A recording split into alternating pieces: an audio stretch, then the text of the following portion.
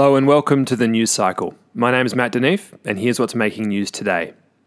Mathieu van der Poel and Lucinda Brand were the best of the bunch at Sunday's Cyclocross World Cup in Namur, Belgium. Heavy rain and freezing conditions made the notoriously tough course even tougher and ensured that only the most resilient riders would win. In the men's race, Van der Poel pulled back an 18-second deficit to reel in Toon Aerts in what was a thrilling contest. In the women's race, Bron took the lead in lap 2 and despite a late crash held on for her second straight win in Namur. Ceylin del Carmen Alvarado was second ahead of Anna-Marie Worst. Prosecutors in Munich have brought criminal charges against the doctor and his 4 associates, all of whom have been investigated as part of Operation Adelas. The doctor has been charged with causing serious bodily harm after a woman suffered side effects in 2017 from an alleged administration of red blood cells.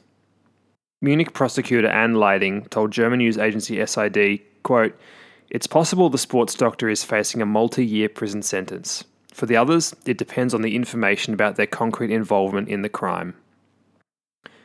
Remember the radical track bike that Hope Technology designed for Great Britain's Olympics bid?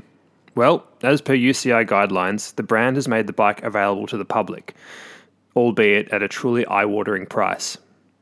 A standard frame set of frame, fork, seat post and stem will set you back £15,500.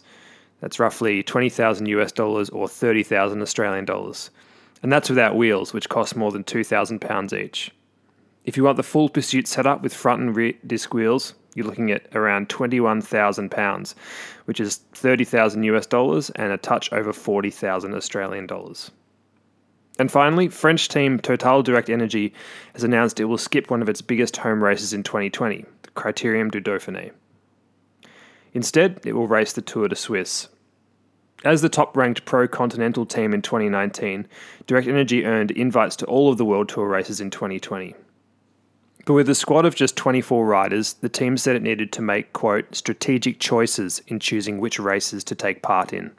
Earlier this month, the team revealed it wouldn't race the 2020 Giro d'Italia for the same reason. That's all the news for today. We'll be back again tomorrow.